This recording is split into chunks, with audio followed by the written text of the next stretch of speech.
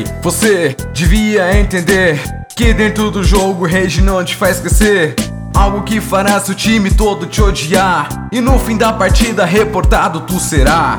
É desnecessário, pra que tanto ódio? Uma atitude dessas nunca te leva ao pódio. Lugar dos vencedores, tu não merece não. Merece aprender jogando lá com os bronzão. Muito tempo foi, isso ainda não mudou. O jogo continua, o jogo não parou. Já passou da hora de tomar uma atitude. Por que tu continua com esse seu jeito rude? Tá na hora de mudar, tá na hora de aprender. Você não pode julgar, não tem todo esse poder. Só venha para o jogo se você quer jogar, ao invés de querer o seu time todo hatear.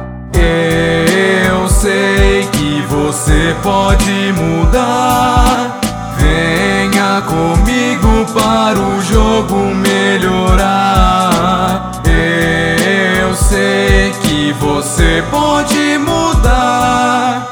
Venha comigo para o jogo melhorar.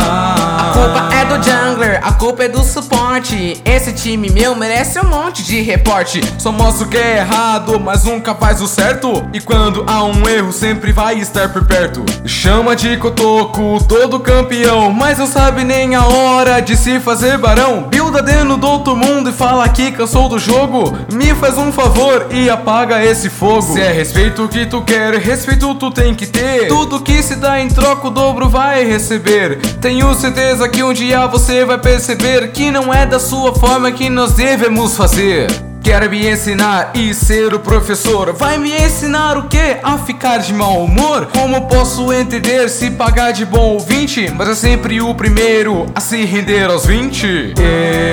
Eu sei que você pode mudar. Venha comigo para o jogo melhorar.